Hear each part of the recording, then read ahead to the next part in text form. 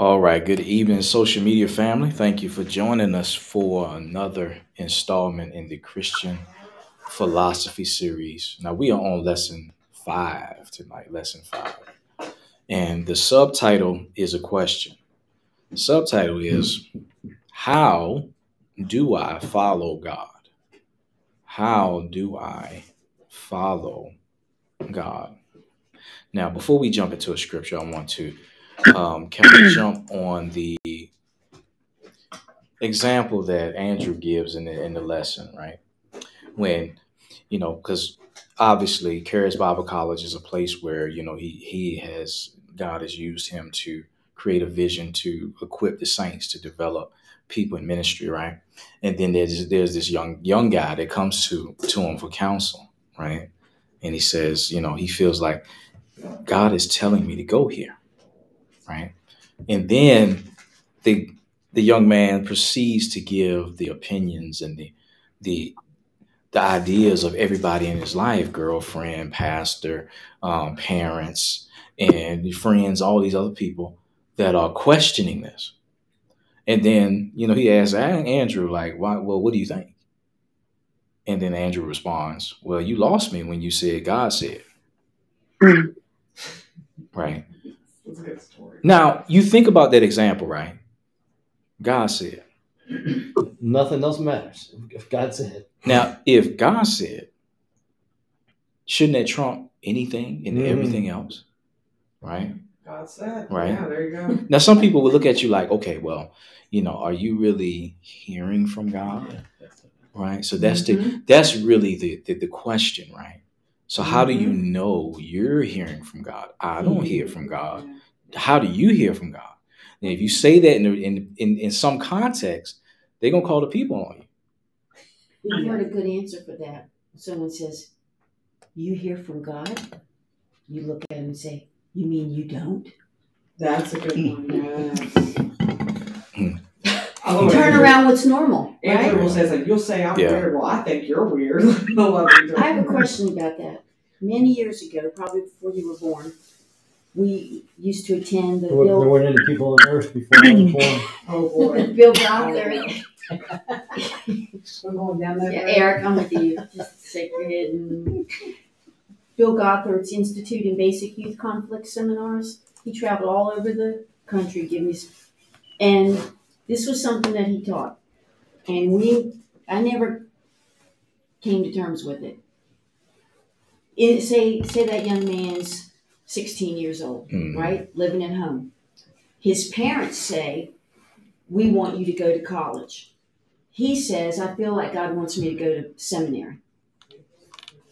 Bill Gothard said that based on scripture about honoring your mother and your father and believing that even if your parents aren't believers, God can work through your parents his will for your life, that you should do what your parents say. To me, it depends. I didn't have an answer for that. On your age. If you're an adult, because I know if I listened to my dad, I'd be in jail. I mean, when I told him I was a Christian, he said, "Are you nuts?" He said, "Why you did? But Why that would wasn't you a not?" question of godly versus ungodly. But it was. But I mean, there's a lot of parents out there that are just whacked. Well, I like that question because it's very nuanced, right? It's nuanced. This is something that how we are living out our faith, right? So now, if you take the example of Jesus in the temple, the 16-year-old is supposed to say, well, with all due respect, the Lord is telling me to do X, Y, Z, and I'm gonna do X, Y, Z, right? But what does the scripture say? Honor thy father and mother, right? So you have kind of a conflict here, right? So obviously the young man in his position, he would be in a position where he would need to continue to pray for number one, for the vision that he has been given to be in line with the parents. Now the parents, they still have a part to play in reference to how they receive it. Because let's say this 16-year-old is born again and the parents aren't, right? It'll be a little more difficult for them to receive. Impossible? No, not impossible, but a little more difficult because why? They are not in relationship with the Lord the way the young man is. But if he can use a donkey to talk, then the Holy Spirit can move even through unbelievers. Yeah, bringing it into line. They would see it. Mm-hmm. Okay, they don't even know if because they don't understand the concepts of God. We've talked about that. That sometimes they're easier to work with than we think because they're not thinking religious thoughts. Oh, God's telling me this, maybe. Mm-hmm. He's telling that, but I'm not sure. They're just, God can just, sometimes it just helps to line it up. It's like I start seeing it, but you might see, more stuff about it and say, okay, we understand. Let's think. We're going to think about this, talk about it, and then even know that it's gone influence them in such a general way, not to coerce, but to this because he wants them. If this young man's supposed to do that, it's like he can I work think on the way it parents. turned out, It it was God's will, but the timing was wrong. Mm-hmm. He was supposed to go to college first, and then because it was a true story. I think if you're a kid, you should obey your parents. When you get of age, then you have to draw a line and try to deal with them. If you can't, you have to follow the Lord first. Forsake everything and follow the Lord. Like I said, praying first. You just keep the young man just knowing what he knows is good. He's got a pastor's like you said, just keep seeking God. What do I do? Mm-hmm. Like I said, eventually he saw, well, this wasn't the right time, but he was supposed to go, but he had it backwards. Because we can have heard, but we don't always get the timing, and that's where sometimes we mess up. Mm-hmm. That's good. But I also think people sometimes they say the Lord said, when you say that, it takes away the argument. Mm-hmm. You can't say it because a person saying, well, the Lord told me this. In my head, like, okay, how are you going to dispute Can't refute it. Yeah, you can't refute it. Whether it's true or not. He thinks he heard. Right. So it pretty much takes away the argument. Well, because at the end of the day, you're like, okay, if the Lord told you, then who am I to really dispute it? Remember whether I agree with it or not. Terry's mom was in real estate, and she didn't like dealing with Christians because she'd read a contract on a house because the Lord told these two to buy the house. And then 3 months later, the Lord would tell them not to buy the house, to buy another house. And she would say, I don't want to deal with Christians because you can't talk to them because they always say, God told me, God told me, God told me. They use that to stop you. Right. So that's manipulation. And that's true. Yeah. In the church setting, it really does come down between the person and God and just praying for them. Because Yeah. you hear people sometimes say, like, go around going like, God told me this, or like God told me to marry this person. They're who. But then there's some people who really, God told them. They're married 40 years later, whatever, and it was God. So it's just like really, I guess we could say, really hearing God. There you go. All right. So when Eric said, what he did about people putting that out there, it's kind of like a trump card, right? Yeah. You can't. It's like, okay, if God said X, Y, Z. Now, however, as members of the body, right? If somebody, just a young believer, comes to you and says something like, God told me to quit my job at the shipyard and be a stripper. Hallelujah. I'd say go for it. Now, Probably make more money. Now, godly counsel. How could godly counsel come in and guide this person? how long have you known God, and what else have you believed in for that's happened, that's come to pass? Because the person could say, well, the scripture doesn't say thou shalt not strip. It tells all women to dress modestly. That's Modestly, the closest I can Yeah, get but it's to. also talking about, sexual immorality. Yes, it does. So that's broad. So I think that will fall under that umbrella. Yeah. The dangers. I was like, good girls. I was like, warn them of the dangers and how they can harm them, and God loves them, and He doesn't want them to be in that harm or to cause harm on somebody else. Because you call the other people to fantasize and have ideas about, so yeah, that would fall to me under that umbrella. So like, okay, he ain't calling you to do that. Well, my answer would be you're following the wrong God. Yeah, well, God told that's you, true. yeah, God did tell you, it's just the wrong one. And also, when God has us do something, it's for the edification of the church as well. So if it's not something that is going to bless His people, His kingdom, His work, I think it has a big question mark if it's not following anything.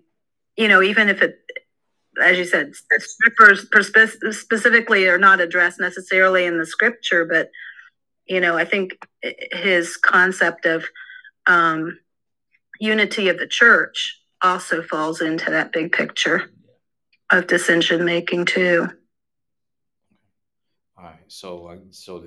I'm hearing then that the consensus is that we can use the scriptures as a measuring stick or a way to kind of test, what types of guidances are of the Holy Spirit and what aren't. Right. All right. So let's go to Jeremiah 10:23, Old Testament scripture, the prophet Jeremiah. Jeremiah 10:23.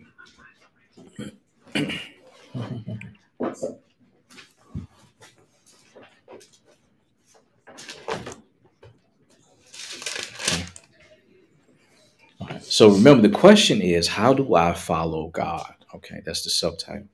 I'm looking at this scripture, and the King James, it says this, verse 23. O Lord, I know that the way of man is not in himself. It is not in man that walketh to direct his steps.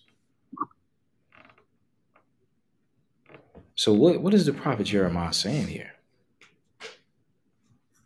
We're not smart enough to direct our own future. Yeah. There you go. Yeah. The natural man's not going to agree with the will of God, probably. And Proverbs 3:6 tells you that. Mm-hmm. Natural man sees not the things. That of the last Spirit one of you the Lord. had was like Proverbs 2. It was talking about wisdom. Mm-hmm. The other scripture, I don't think we discussed that. No, we ain't got that one I was really yet. enjoying that part about wisdom, because what part of becoming a stripper is, what about that makes you scream wisdom? That's good. There you go.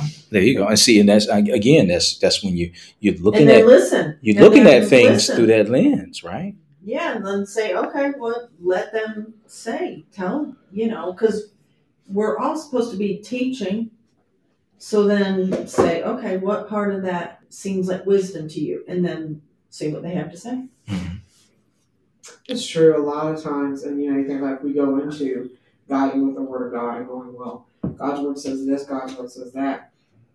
I had a very big struggle with that about 3 or 4 years ago. I'm like, God, I go, don't. I've heard that in my life. Don't do this. And then, like, God had grabbed me by the shoulder, so I probably told this example before, but it was like, focus on life, focus on flourishing. That's what God told me. And then I realized, I go, any commandments He gives us, they are always for our benefit or for somebody else's. And I go, like, anything in life, I think we measured it off of that, like, is this going to hurt me? Is it going to hurt somebody? Mm-hmm. He's a good dad. Anything He tells us don't do, just like a parent tells us don't do, it's generally, well, no, not generally, it is. It's going to keep us from harm's way. So that's the way I look at it. It's like, hey, you said don't steal. That's going to harm my brother. That's really not going to be good for me. It's not good integrity. It doesn't look good on me. So, God, you're just looking out for me. So, that kind of thing. That's good. Okay. Right. So there is wisdom in following God's guidance then, right? Mm-hmm. All right. So let's go to 24 here. Jeremiah 10:23 and 24. I'm gonna read in the New Living Translation. All right, 23 again, it says, I know, Lord, that our lives are not our own. We are not able to plan our own course. So correct me, Lord. But please be gentle. Do not correct me in anger, for I will die. So the prophet Jeremiah here is he's inviting God's word to bring correction, to bring guidance, right? But now he's saying, please be gentle. Do not correct me in anger, for I will die. Right. So there's this, there's a level of trepidation, fear here, right? Mm-hmm. But there's a humility that's present. Understanding, okay, it's not in me to know what tomorrow holds. I don't know your infinite plan. I don't know what's going to be for my best good and the good of others around me. So let me hear from you. I need your guidance. Right. So if we talk about being in a place to follow, then I have to yield to follow. Right. So think about, you ever been on a road trip, right? And people are, you're supposed to, you got some person that's leading Mm-hmm. and someone else that you have to follow, right? And so, in order for you to get to your destination, if you don't know what you're going, what do you have to do? You have to yield to the lead car and follow to get to your destination. Yeah. Right. So this is what Jeremiah is communicating here, right? For us to get to our destination is contingent upon our ability to follow. Now, I looked at that word. I looked at the word follow, right? And just a quick search before the lesson. It appears 74 times in Proverbs, the word follow. Mm. In the Gospel of John, it appears 167 times.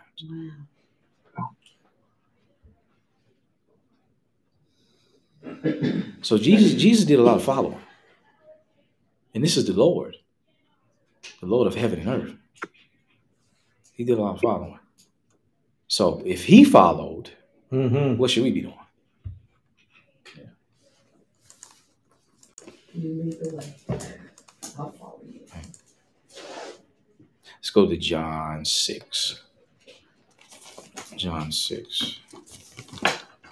Right. So we're talking about the importance of being a follower, to humble ourselves, right, to the guidance of the Holy Spirit, the leading of God's word by way of the Holy Spirit. Now I want us to see something here. Let's go to, let's start. All right, I'm going to jump around a little bit. All right, I'm going to go to a scripture that we're very familiar with, 26, John 6, 26 through 29. All right. It says in the New Living Translation. Jesus replied, I tell you the truth. You want to be with me because I fed you, not because you understand the miraculous signs. But don't you be so concerned about perishable things like food. Spend your energy seeking the eternal life that the Son of Man can give you. For God the Father has given me the seal of his approval. They replied, we want to perform God's works too. What should we do? Jesus told them, this is the only work God wants from you. Believe in the one he has sent. Right. So number one, right? Any work that we do for him, it starts with this. Any other like specific tangible work, it starts with this. Is to trust in his Son. Trust in Jesus as Lord and Savior. And at that point, we are in a position now that we can hear specific plans, specific instruction. All right, but let's go down. All right, I'm going to start at verse 60 and then go down to 69. All right. Many of his disciples said, this is a very, very hard to understand. How can anyone accept it? Before I read any further, Jesus is given the imagery of the communion table, right? His flesh and the blood, right? For him, he given up his body and shedding his blood for the remission of sin, right? Verse 61. Jesus was aware that his disciples were complaining. So he said to them, does this offend you? Then what will you think if you see the Son of Man ascend to heaven again? The Spirit alone gives eternal life. Human effort accomplishes nothing. And the very words I have spoken to you are spirit and life. But some of you do not believe me.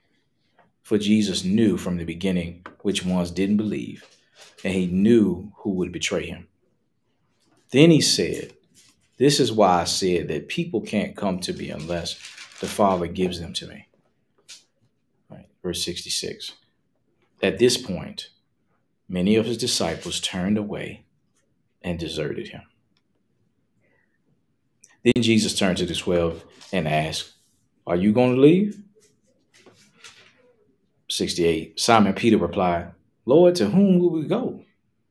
You have the words that give eternal life. We believe, and we know you are the Holy One of God. Now, again, the question is, how do we follow God? Now, what happened in verse 66?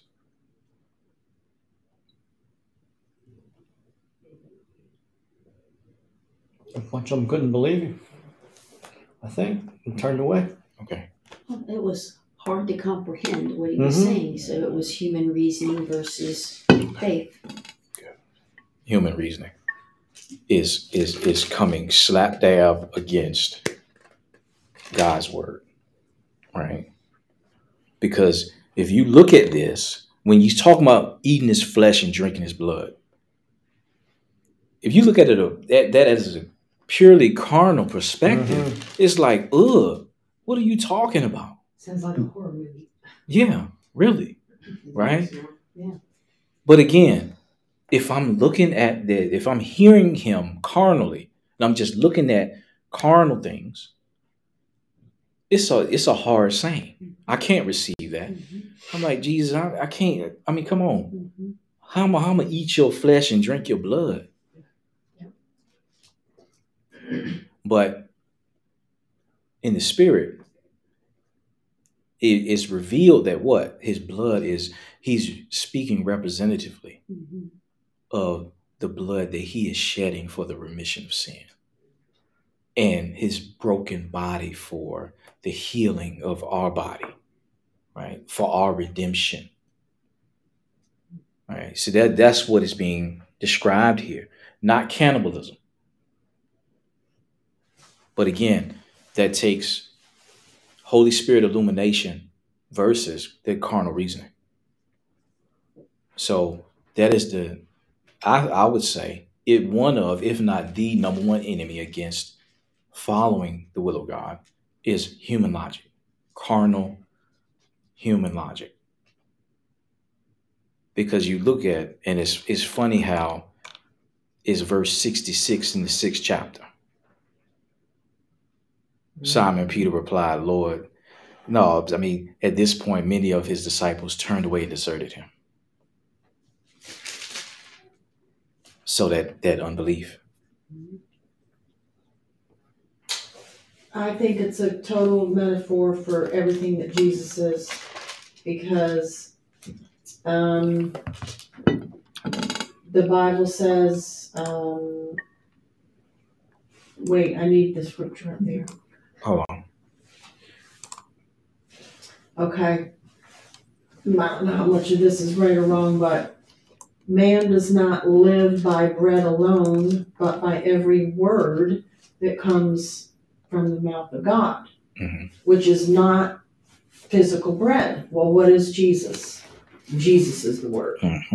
So bread. There you go. This is all about Jesus. It's and then also what is there is no forgiveness without the shedding of blood.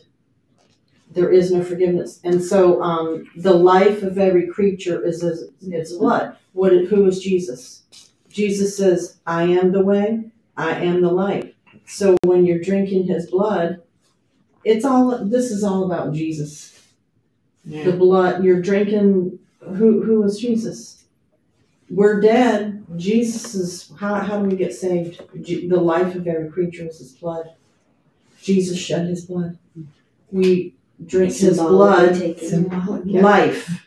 So we Yeah. So we're drinking his blood. He's life. I can understand why those guys thought that, though, depending on how Yeah. mature they were, how renewed their mind was. When he starts saying, "You don't eat my flesh and drink my blood," and these guys, some of them were going, "Whoa, did you hear what he said?" I mean, I can understand it. But that's also why there's healing in communion. Mm-hmm. Yeah. Life versus death. That's good. That's good. Now, see, even the way we say it in such a matter of fact way, right? That's only because of the illumination of the Holy Spirit that we can receive it like that. That's it. And we have the comfort of having the word to look at. They didn't have the word to look at. They had him standing there saying things, but they couldn't look up chapter and verse and say, "Let's find out where we eat the flesh and drink the blood." You know.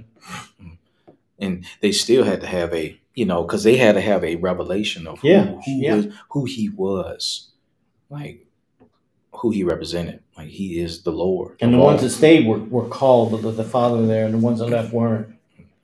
And that's what we're saying, only, how do you say it, like, no man can come to me except he was given me the Father. And he never went around saying, hey, I'm the Messiah, I'm the one, I'm the Son of God. But he ended up asking the disciples, who do you say that I am? Who do people say that I am? Like Elijah and all this stuff. Like, who do you say that I am? You're Christ, the Son of the living God. They didn't blink an eye. But God showed them that, like we said, they had to have a heart revelation. Ooh, I'm about to throw a theological wrench in all this. Uh-oh. Okay. So, Miss Julie, are you saying that, some are predestined for heaven and some predestined for hell? No.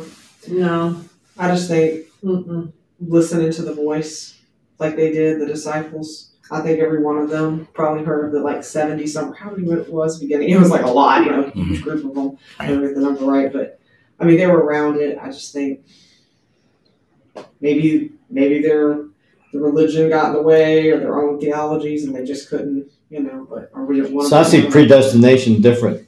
I see it as God knows the beginning from the end, and He already saw the choice you're going to make. Exactly. So that's how He knew who would and who wouldn't. He didn't force them, but He saw the choice they were going to make, and that's in a sense they were predestined because He saw what they were going to do before they did it.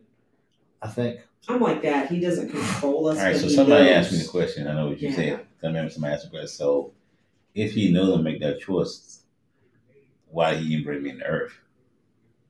He brought you there to make. Because He said, "Okay, I'm born. He already know the choice I'm going to make. So why be born?" Because you don't know what choice you're going to make. You don't know what choice you're going to make. It allows people the freedom to make their own choices. That's true. He didn't want what we said robots. He wanted. And you don't know what choice you're going to make. How many people get saved and say, "This is the last thing in the world I thought I would ever." It's like, okay, well, God just set me up for.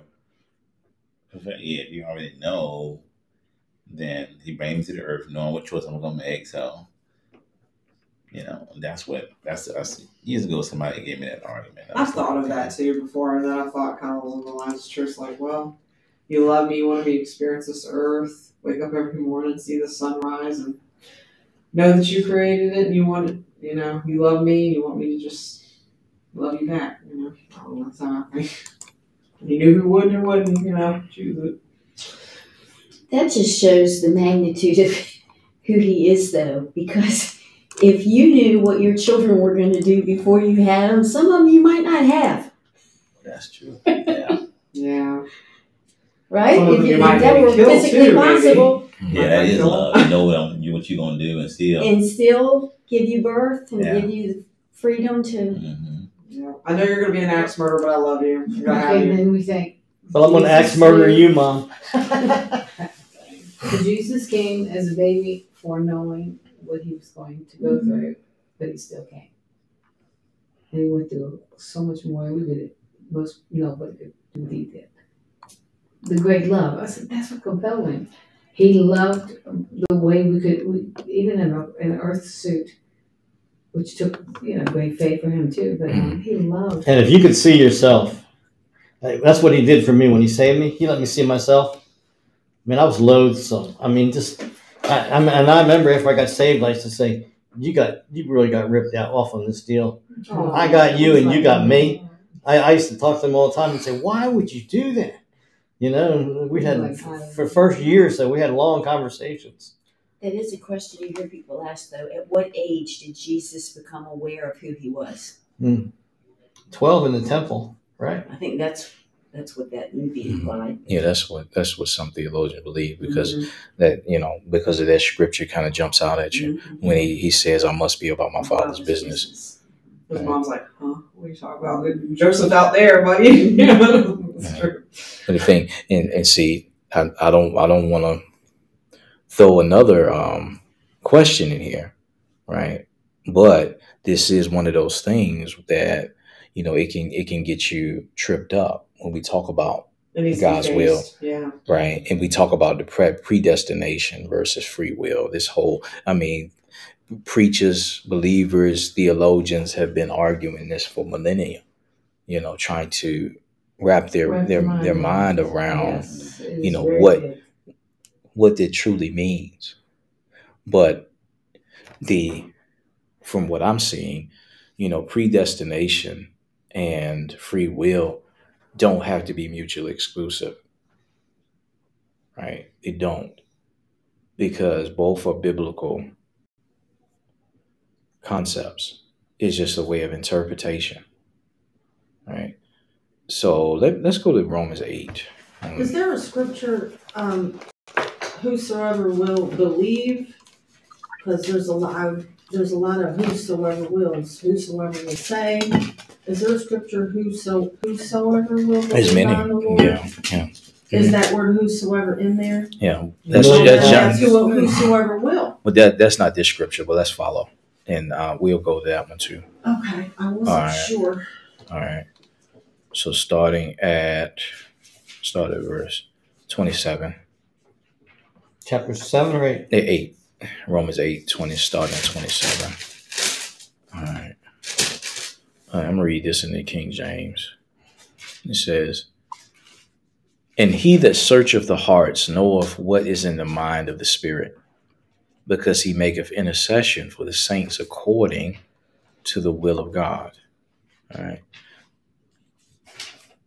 "And we know that all things work together for good to them that love God, to them who are called according to his purpose. For whom he did foreknow, he also did predestine to be conformed to the image of his Son, that he might be the firstborn among many brethren." Now, for whom he did foreknow, let's look at that word foreknow in the Greek. In the Strong's definition, says to know beforehand, foresee, right? Ordain, know before, to have knowledge beforehand, to foreknow. All right. The word predestine, let's look at that in the Greek. All right. To limit in advance, that is figuratively predetermined, determine, to predetermine, decide beforehand. It's kind of like the difference between to submit oneself versus someone subjugating you. Mm-hmm. I define subjugating. To force to submission. Okay. Okay, so to me, to predestine is the subjugating. I'm enforcing my will on you, but because he foreknew, he knew what your free will choice was going to be. He didn't force that choice. So he knew by foreknowledge the ones whom he would call his own, whom he would know, right, in the biblical sense, to be formed into the image of Christ. That's how I always looked at that. Mm-hmm. He knew them by foreknowledge, and those whom he knew were predestined to be formed into the image of Christ. That's his destination for all of us whom he knows. We know him. Okay. All right, let me read those two verses in the Amplified, 29 and verse 29 says, "For those he foreknew and loved and chose beforehand, he also predestined to be conformed to the image of his Son, and ultimately share in his complete sanctification, so that he would be the firstborn, the most beloved and honored among many believers." Right. So, foreknowledge, predestination. For whom he did foreknow, all right, those he did foreknow, all right, the Lord, whom he foreknow, he also did predestine. Right? So those who are his, those who make the choice for Christ, who are place their faith in the Lord, give their lives to the Lord, it is predestined that those individuals will be conformed to the image of his son. So there's a predetermined path set for them who make the choice. All Yeah, right. that he That's knows how from I his see it. foreknowledge. Yeah. Right. So think about you have as a whosoever, for God so loved the world that he gave that. Let me quote it. I'm gonna quote it. All right, let's go back to John. That whosoever shall believeth in him. All right. John 3:16, the most famous scripture in the Bible. We don't know All about right. the word. King James, for God so loved the world that he gave his only begotten son, that whosoever, let's look at whosoever. All right. Whosoever, every, the whole, all, individually, each, every, any and all, whole, everyone, all things, everything. Right. So this is what we see in the Greek. So all mean all. For whosoever believeth in him should not perish, but have everlasting life. So you see that, right? So as a whosoever, when a whosoever believes, they step into predestination. Mm-hmm. Yes. I get it. Right? Because I could be driving down the road, right? I got a choice to take exit 119 or go straight. If I take exit 119, there's a predetermined path that road is going to take me down, right? But I have the choice to go straight. Yeah. So if I go straight, then I'm going to go as far as that road to take me. But if I choose to take that exit, then I'm going to go down that predetermined path, right?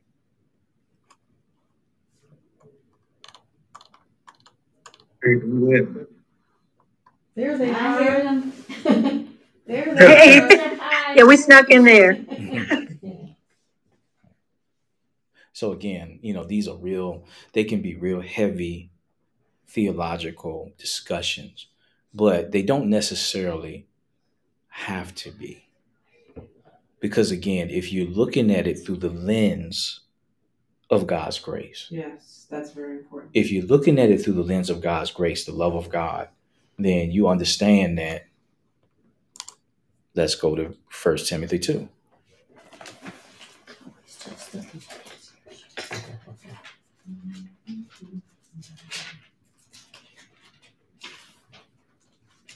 All right. So our key scripture, of course, is verse 4, but I'm going to read all four verses leading up to that. All right. In King James, it says, I exhort, therefore, that first of all, supplications, prayers, intercessions, and giving of thanks be made for all men.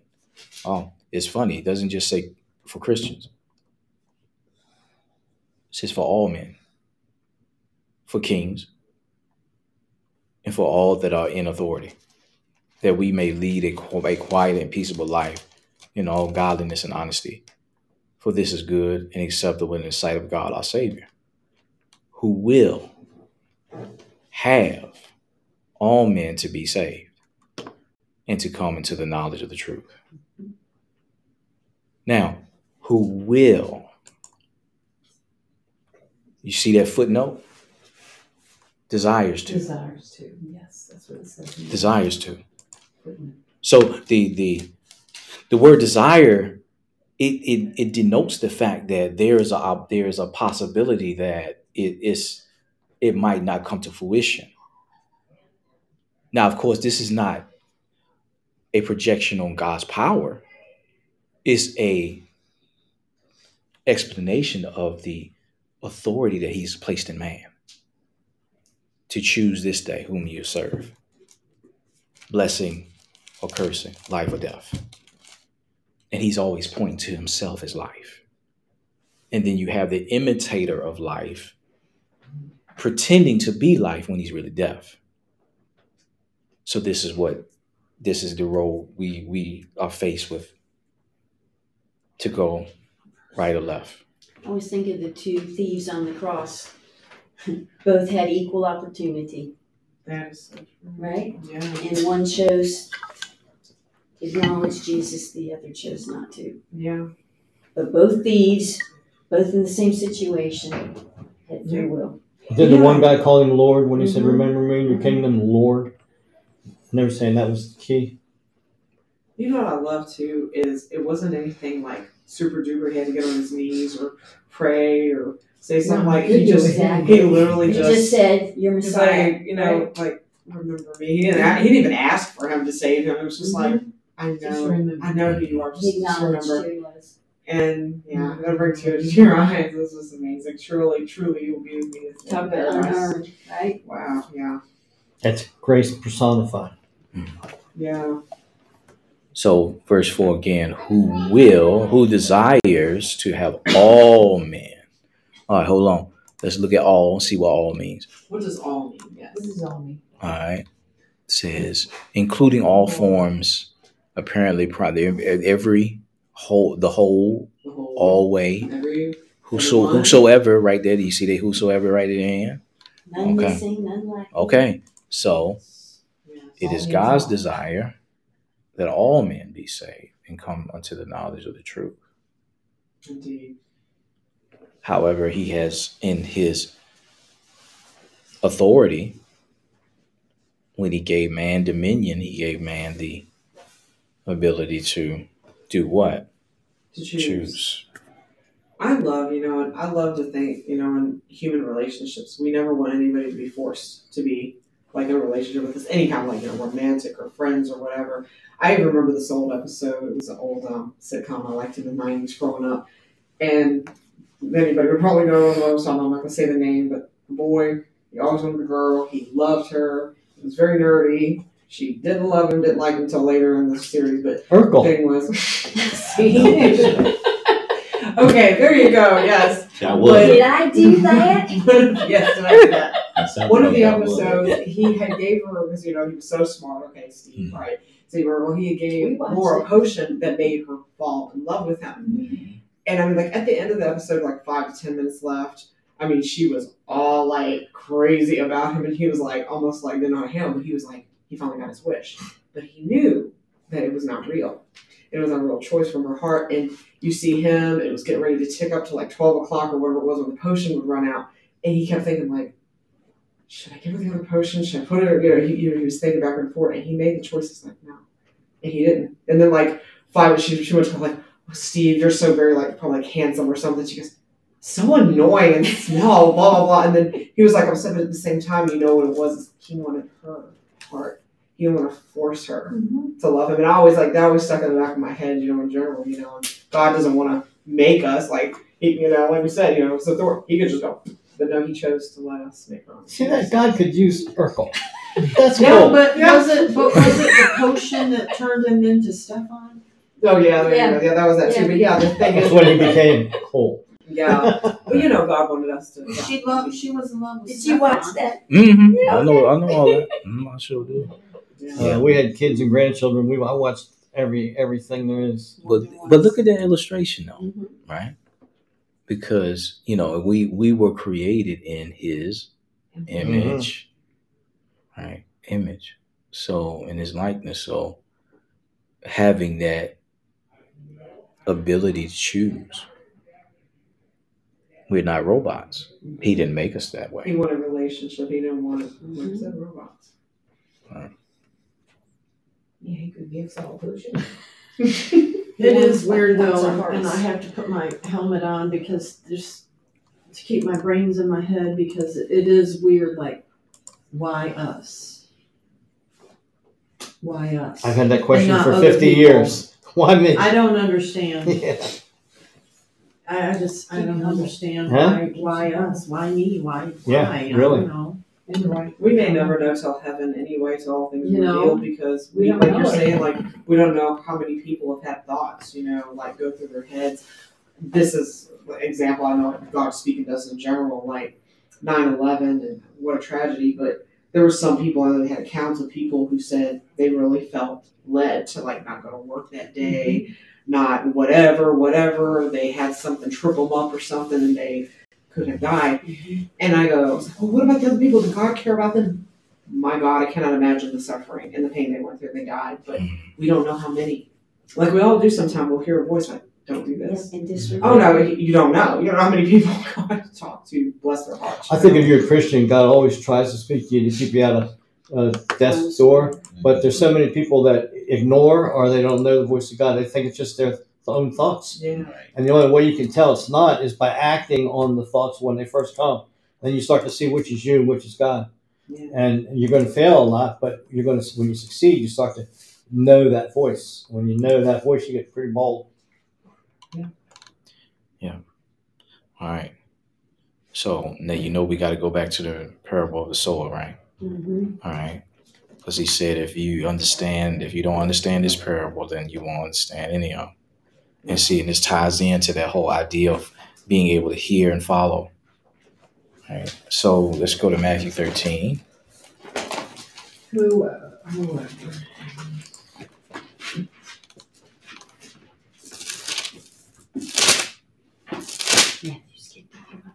Yeah. All right. Matthew 13. I'm going to use the New Living Translation here. And I'm going to start at verse 10. All right. It says, his disciples came and asked him, why do you use parables when you talk to the people? He replied, you are permitted to understand the secrets of the kingdom of heaven, but others are not. To those who listen to my teaching, more understanding will be given. Oh, let me pause. I'm going to read verse 11 again. He replied, you are permitted to understand the secrets of the kingdom of heaven. And now if you stop there, then it just kind of lends itself to the elect versus non-elect. Those were people being, so that idea that some are specifically chosen for heaven and some are specifically chosen for hell. But you got to keep reading. Right? You are permitted to understand the secrets of the kingdom of heaven, but others are not. To those who listen to my teaching. Now, we hear earlier, right? What does his word represent? He said his words, they are spirit and they are life. So again, if we keep Jesus at the center, it's always that you're going to get the right answer every time because it's all about him. To those who listen to my teaching, more understanding will be given and they will have an abundance of knowledge. But for those who are not listening, even what little understanding they have will be taken away from them. You see it? So the key to hearing is listening to the right voice, the right teaching. And who's teaching? Jesus teaching. And even the last part of that verse, we read that for those who are not listening, even the little understanding they have will be taken away from them. It's not God taking away, the enemy will take it away. Well, that's the parable of the sower, right? Yeah. But I'm saying a lot of people say, well, God, so they will read that and say God's going to take it away. It's like, no, it's not the enemy him. comes because he doesn't want you to Yeah, he comprehend. steals it. But if you read that, they would think, oh, it's God that's taking away. So we know I ain't going to say that scripture. That saying that they say at funerals, pretty much y'all know what it is. I ain't going to go there. But the perception that God takes stuff away. And so if you have that mindset, now your concept is messed up because now you take that concept for everything. These the passage of scripture you just read, it's like really, really key in what you were saying about looking through the proper lens, that grace lens, because you'll miss it It's like you switch versions. If you had stuck with that King James and read that through, I don't think if a person is not really looking through those grace lens, they wouldn't pick that up because you read that other version. I forgot what version you said it was, but it came right out and told you, if you listen, listen to me. And then you got where King James don't come out and tell you that. It's still, if you read it through and you're not looking through those grace lens, and that's probably how it's been misinterpreted with that elect and all that, and different people who select and some not. But it don't come out and tell you, and so and I think that's probably how those doctrines have gotten started. But you know what? I hadn't looked at it before, but when I looked at it here, I knew that I was thinking like, okay, I know that people are just not chosen, and some people are not. So that word give jumped out to me. And so when I read give, I saw it's like if one of you guys offered me something and you offered everybody in the class something. And if I didn't take it, well, you was giving it to me, but I didn't take it. And then maybe somebody did take it, but you was giving it to everybody. Mm-hmm. So if I didn't take it, that means you didn't give it to me. But it wasn't your fault. It was my fault because I didn't take it. So saying it like that and understanding it like that, give. And if you don't go to another version, you could still receive, the real simplistic teaching of what it's trying to give. Mm-hmm. Mm-hmm. Yeah. I think that verse, many are called, few are chosen. Yeah. Right. So just using that example that Kevin gave, it's a good way to to get that picture, because we already see what was spoken in 1 Timothy. God desires that all be saved. Mm-hmm. And John 3:16 says, whosoever shall believe. So the call has been made to all. Everybody got a phone call, but only the chosen answered it. Jesus on the main line. That's right. Main line. But what was interesting in the couple Bible scriptures ago was when it said, and one of you was the devil. He was chosen. Yeah, but he was a devil. But Jesus chose him, but he was a devil. And he knew from the get-go, I'm the guest. But he had a choice to be devil or not be a devil. Right. But so interesting, Jesus chose him. But then he said one of you was the devil. They used to bother me too about, it's like, why is it Peter this? And then, why did Judas this? And then I said, and Mom and I've talked about it many times after praying about it, just talking about the word and stuff. I've thought about it. I go, if Judas had came like Peter did and repented, Jesus would have took him right up. He knew that's what his choice would be, but he didn't make him choose it. I used to think that. I used to be like, oh my gosh, that's not a tradition. That means that God created him to be like evil or something. I'm like, oh no, that's not our God. That's not what he did. They just knew. They just knew he would be, They hung that bag of silver in front of him and he just couldn't say no. Yeah, exactly. All right, let me speak to that. What Sue said. I'm gonna read verse 12, and then we gonna go to another scripture. All right, verse 12 in the Amplified, Matthew 13:12. It says, "For whoever has spiritual wisdom, because he is receptive to God's word, to him will be given, and he will be richly and abundantly supplied. But whoever does not have spiritual wisdom, because he has devalued God's word, even what he has will be taken away from him." So you see the focus? That's exactly the interpretation in that series we're watching, The Chosen. When they asked Jesus, why do you speak to us in this? That's exactly what he said. He said, because I'm looking for the heart. I'm looking for that person that will continue and abide in me and has that hunger to go deeper, and others it won't. And that's why he used the parables, because those people would walk away, Yeah. right? He was filtering out those who would pursue him and those that wouldn't. Okay. Now we're going to come back to 13, but let's go to John 13. All right.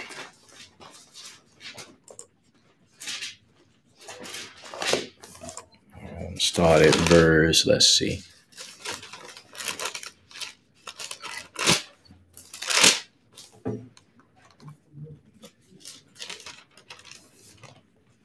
All right.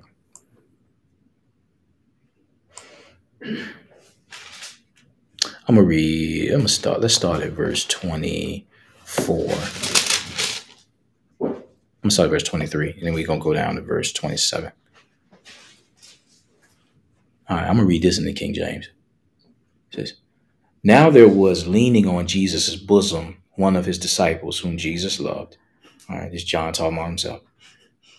Simon Peter therefore beckoned to him that he should ask who it should be of whom he spake. He then, laying on Jesus' breast, saith unto him, Lord, who is it? Jesus answered, He it is to whom I shall give a sup when I have dipped it. And when he had dipped the sup, he gave it to Judas Iscariot, the son of Simon. And after the sup, Satan entered into him. And then said Jesus unto him, that thou doest, do quickly. All right, so you see, and look at verse 27. After the sup, Satan entered into him. Right. What did Judas do to open the door? Right. So there had to be an opening for Satan to enter, right? Mm-hmm. Right. So in order for him, the betrayal to come to pass, who is animating that? That's true. It says Satan and God didn't enter into him. Yeah, that's true. Right. I'm going to read it in the New Living Translation, 26-27. It says, Jesus responded, It is the one to whom I give the bread and dip in the bowl.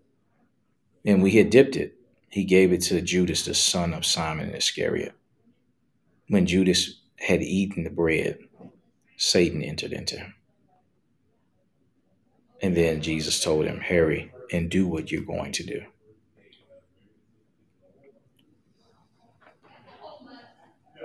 So Satan entered into him. Now see, again, depending on your lens, you could see this a certain way. But think about it, right? So Jesus is operating as 100% God, 100% man. So he's a representative of the hypostatic union, right?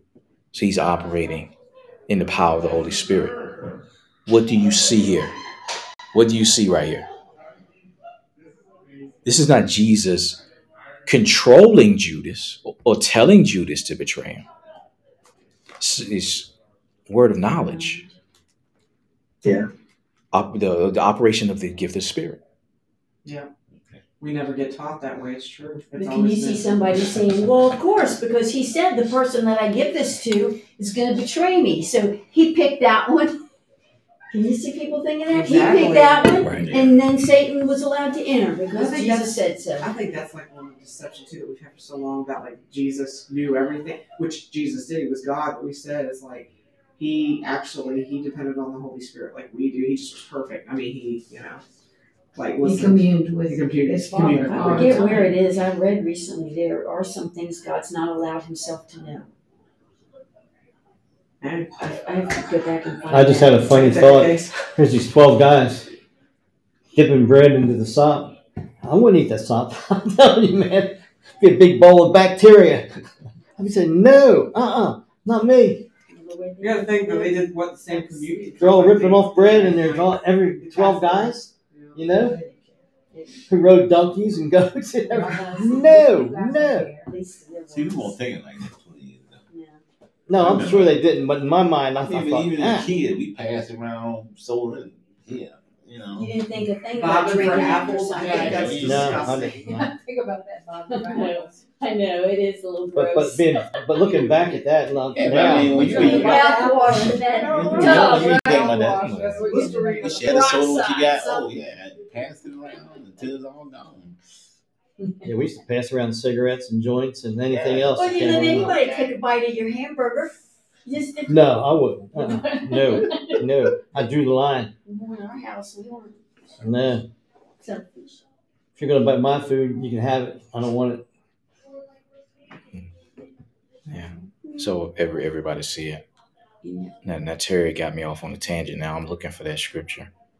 I know, it's Old Testament. Now I don't know if this is specifically where you're going, but let's go to Isaiah 43. Isaiah 43.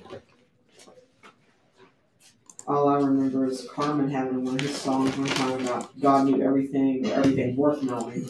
But it was just, he was quoting, I don't know if he was quoting anything specific. All right.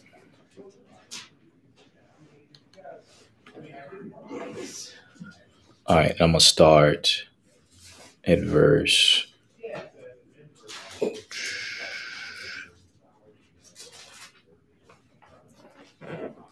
25. All right.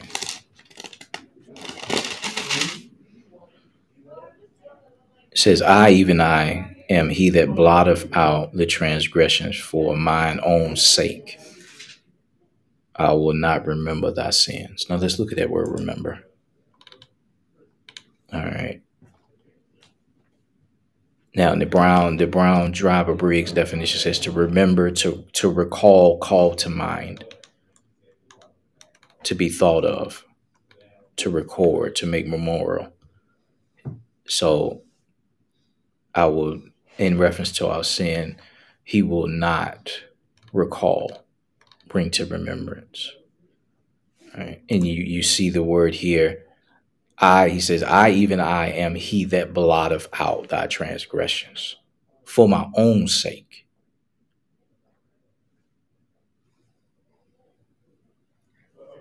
I could be wrong, but I think I remember Wiest translating that as he said, like, in other words, if you call a limb a member of your body, or like we are members of the body, if you dismember, you cut off. If you remember, you reattach. So he's saying, I will not remember, put back on as a member, your sins. I thought that was kind of interesting. That's really, yeah. I won't put them back on you. In other words, I'm not going to remember it because I will never reattach that to you. You're free. It's blotted out. Okay. Pastors used to teach that and then say, how far is the east from the west? Mm-hmm. I'm looking at the cross references here. It says in Isaiah 44 and 22, it says, I have blotted out as a thick cloud thy transgressions, and as a cloud thy sins return unto me, for I have redeemed thee. And let me see, Jeremiah 50 and 20, it says, in those days and in that time, saith the Lord, the iniquity of Israel shall be sought for me, and there shall be none. In the sins of Judah, and they shall not be found, for I will pardon them whom I reserve. So you see the blotting out. So basically just a voluntary forgetfulness. Never to reattach that to you. Right. Right. Now, doesn't that kind of blow a hole in that doctrine of that says that you have to continually be born again when you sin? People believe that. Yeah. Mm-hmm. Or to confess every sin. Yeah. See, that's what I was thinking about Kevin. When Kevin Yeah. because you got to confess every sin. If you don't confess it, then. But what you just read, it says he will blot out. It didn't say I will blot out if. How could anybody remember all the sins they did since they were a little kid? I couldn't. They used to drive me crazy, almost And then literally. Andrew, what he explained was really good. You don't do all these things wrong and go, oh, but you went 55, 57 and a 55. You're breaking the law, which is it's considered a sin, and you die. Uh-oh. I told Well, see, Lou when we that's talk about that, we only talking about how we use it. We only talking about the Big Ten. Yeah. And integrated play, the circus going, ah. Yeah. So Yes, if you you're did it in the Big everything- Ten, You got then everything straight. you got to confess those. You think Otherwise, you do. you take that with you. Yeah, you said he attach it to you if you don't confess it. Or she just names one like, okay, that one we don't think about. Then the scripture says anything that's not done what of faith. Yes. I speed by faith. I had actually just brought this picture up. You know what? I need to get that bump sticker. I keep up with the traffic so I don't get killed. If you go to speed limit in some of these roads, you get run over, man. Makes money in that, man. Yeah. That's Actually, 64. yeah, If you go, It's on if that- you it's go on right that lane, face. it's too slow on the left lane. We give you a little. These Oh, people we'll- come up we'll behind you, rotate honk on the that, horn, yeah. and go back and forth, and then they stick their finger up at you when they go by.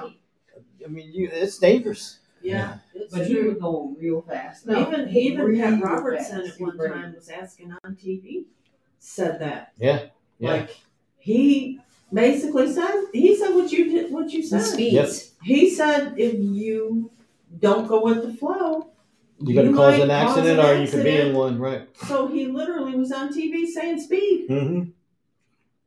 Can't Well, it depends argue what with road that. you're on, but Can't argue. But Yeah, everybody he speeds was on every specifically road. saying if you are going to cause an accident, They're because crazy you're going on too slow, But I you talk- need to keep up with the. I talked to a cop. You know why everybody Jefferson speeds Avenue, up for there? goodness sake. They don't enforce the law for a long time, for days. There's no cops up there, and then when they go up there, they know they can write 8 or 10 tickets quick because everybody's speeding.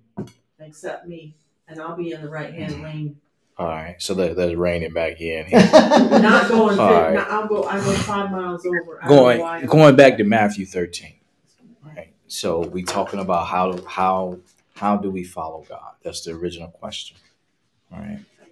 So we've come to the conclusion, as we continue to come to, that our ability to follow and experience the Zoe life is contingent upon our esteem of God's word and trust in the Holy Spirit, the work of the Spirit. I would add to that though. We've been long. I know we was talking about when people say, "Well, God spoke to me." I think that in following God, I think you need strong community around you, because I could come to you or come to Gene and say, "Okay, this is what I feel God is giving me. I feel like God told me that. I'm gonna bounce it off somebody." That's different. That's wisdom. Yeah. The people that are saying God told me, what they're saying is, They're not shut open up. I don't want to Right. hear you. Anything else? And so I think that's one of the key to following God. Yeah. I'm gonna bounce it off somebody who I know, Yep. who is spiritual, who's Yep. mature, who's not gonna be a yes person. Just say, well, who's gonna give me their opinions?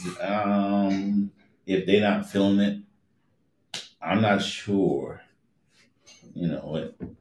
If God is like they, speak something, says, well, you may not be, what I'm saying, bounce it off somebody. And I think you need a good, strong community around you that you can do that with. Because sometimes, we still human, we can get into our own, thing to, you want to do something so bad.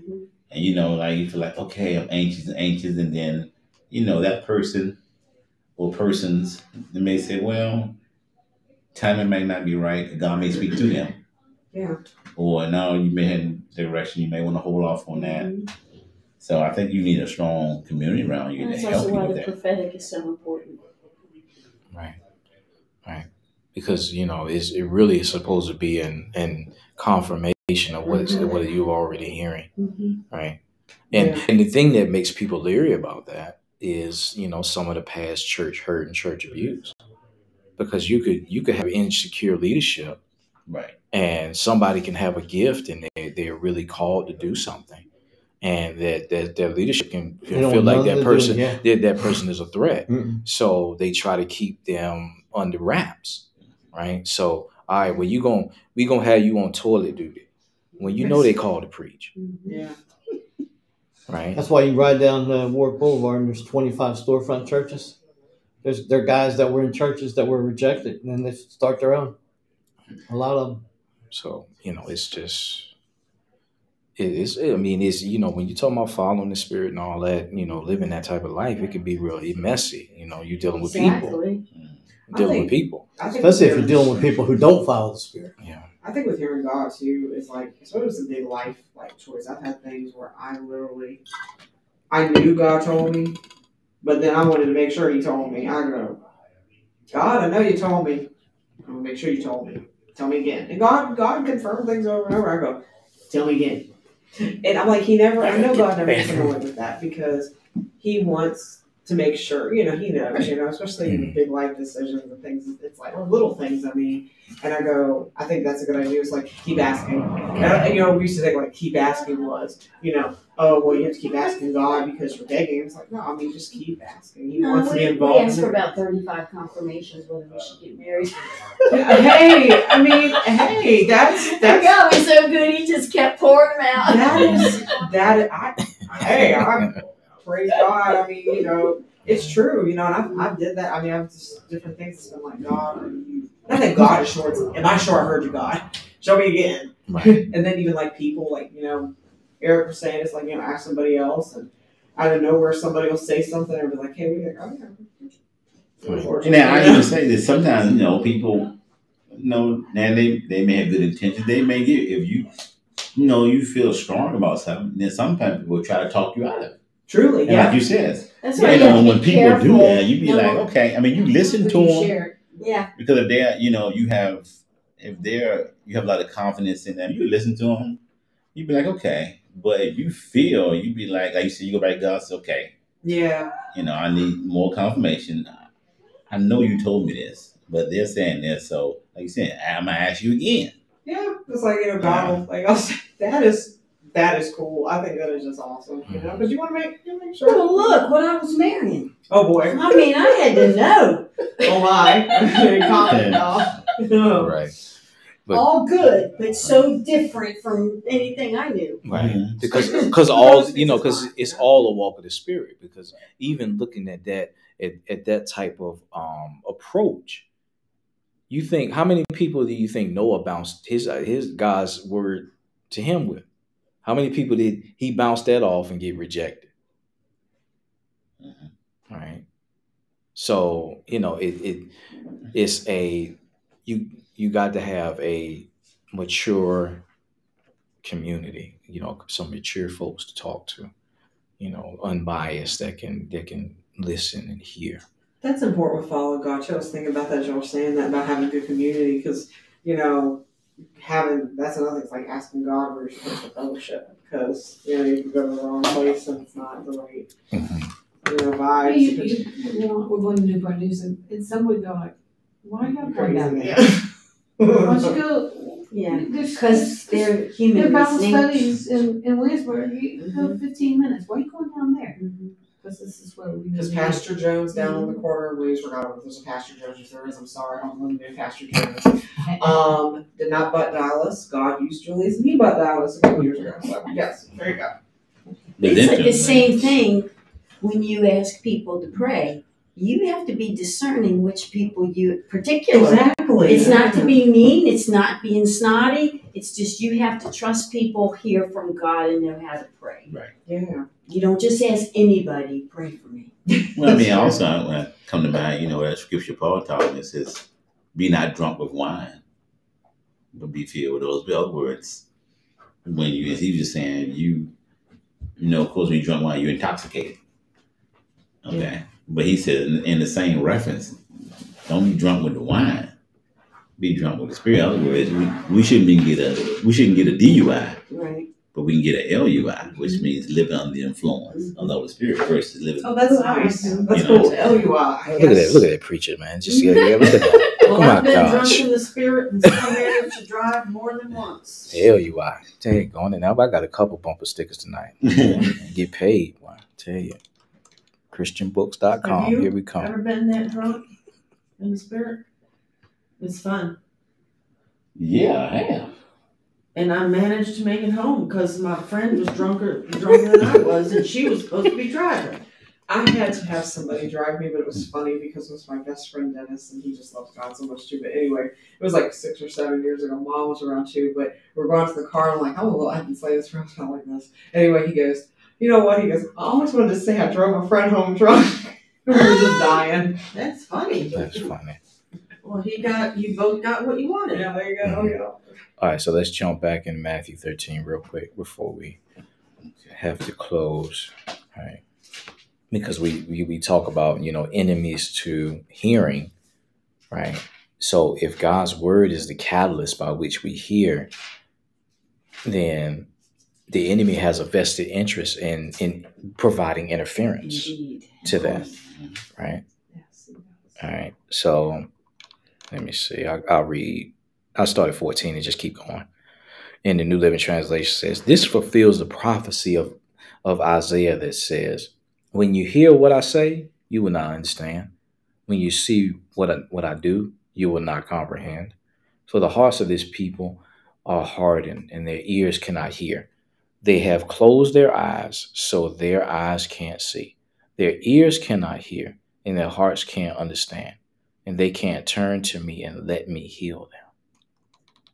But blessed are your eyes because they see, and your ears because they hear. Now, why do their eyes see and their ears hear? Going back to verse 12 in the Amplified says, whoever has spiritual wisdom because he is receptive to God's word, to him more will be given. All right, jumping back. Verse 19. Now listen to the explanation of the parable about the farmer planting seeds. The seed that fell on the footpath represents those who hear the message about the kingdom and don't understand it. Then the evil one comes and snatches away the seed that was planted in their hearts. Now you see, who comes to snatch the word, the seed? The thief comes. All right. I think we said this before too. It goes back to the heart. That's why you can have 300 people sitting in a church service, listen to the preacher. A third of them say, that's the most boring thing he's spoken all year. You'll have another third hooping and hollering. That was the best message. Why? What's the difference? It's the same message. You're all sitting in the same air conditioning, same heart seats, right? Mm-hmm. It's the heart. Right. I think it helps determine That's good. what we hear. Yeah. Right. And that's the soil, right? Yeah. Verse 20. Go ahead. I was going to say what Terry was saying, and that reminds me of the cross in one of the Gospels. I forgot, maybe John, when obviously the writer of the Gospel heard exactly what God said when he said, I don't know if that's when he said, this is my beloved son, well pleased, but God spoke and some thought an angel spoke to him. Some thought it thundered, and that was about a third, but some heard the voice of God speaking concerning his son on the cross. Good. That's good. All right. Now looking at verse 20, the seed on the rocky soil represents those who hear the message and immediately receive it with joy. But since they don't have deep roots, they don't last long. They fall away as soon as they have problems or are persecuted for believing God's word. Okay. All right. So you see different levels, right? One, the word didn't even have an opportunity to penetrate at all. And then you have a word that gets into the soil, but it's in rocky soil, so it doesn't have any opportunity to develop any deep roots. So in this case, the problems and the persecution stole the word. And I think of that same congregation. You have some just sit there and listen. You have some sit there and never, probably never ponder what was said again. You have others take notes, but they just take the notes. They don't ever go home and get in them and study deeper on their own for their own revelation. And then you have those that take the notes, go home, study that over again and get more. So it just shows those levels of the heart, that desire to press in for more of God. So I get what he said. I've got the notes, but I'm going to go home and I'm going deeper with that same word. And That's true, because like you're saying, you're seeing the analogy of this in like a congregation. I'm sure, it's true. You see that everywhere. It's like the categories here. And you hear all these people, they hear the exact same word, but there's different levels of what people do with it. And then you have the next that are not just hearers only, they actually become doers of that word. And they're the ones whose lives are changed. Let's go back to what we said last week when y'all was talking about the levels, where Jesus had Peter, James, and John. Yeah. Different levels of intimacy. Yeah, and that's what y'all are really talking about. The different levels of intimacy. One will go this far, another one will go this far. So it's that different level. And not that we're not all on different journeys and paths. It doesn't Right. mean everybody has to be level at the same time, but to whatever level they're on, that degree of pursuing. Who was it that was Right. flaunting it? James? James said he was this disciple that Jesus loved. It's John. John. Mhm. He said. But he said that, right? Yeah. But he's the one that, legend says got boiled in oil Mhm. and survived. Didn't die. So the emperor got so shook, he was like, send that guy out. Put him on Send an him island. away from me. Put him on the Isle of Patmos. I Get him don't out want of to see here. him anymore. How do I kill him? I can't. Let's get him. Right. But how deep was his revelation of God's love, though? Right. That happened in real life. I know a guy that fell off a scallop boat, and he was underwater, and the boat was circling, trying to see if he'd come up. But when he finally came up, he came up and he said he screamed. He had no air left in him, and some dude on the boat grabbed a life jacket and started swimming towards him and was cursing him. I said, "Why was he cursing you?" He said, "I was underwater between 13 and 20 minutes. They weren't sure, but a minimum of 13 minutes. They knew I should have been dead. When they got him back on the boat, they made him go in the cabin and they would not let him on the deck and wouldn't talk to him. It scared them so bad because they knew the guy should have been dead." A miracle. That was Mike. What was his last name? Chapman. Chapman. Chapman. That can freak people out sometimes. Mm. 22. The seed that fell among thorns represent those who hear God's word, but all too quickly the message is crowded out by the worries of this life and the lure of wealth, so no fruit is produced. The seed that fell on good soil represents those who truly hear and understand God's word and produce a harvest of 30, 60, and even 100 times as much as has been planted.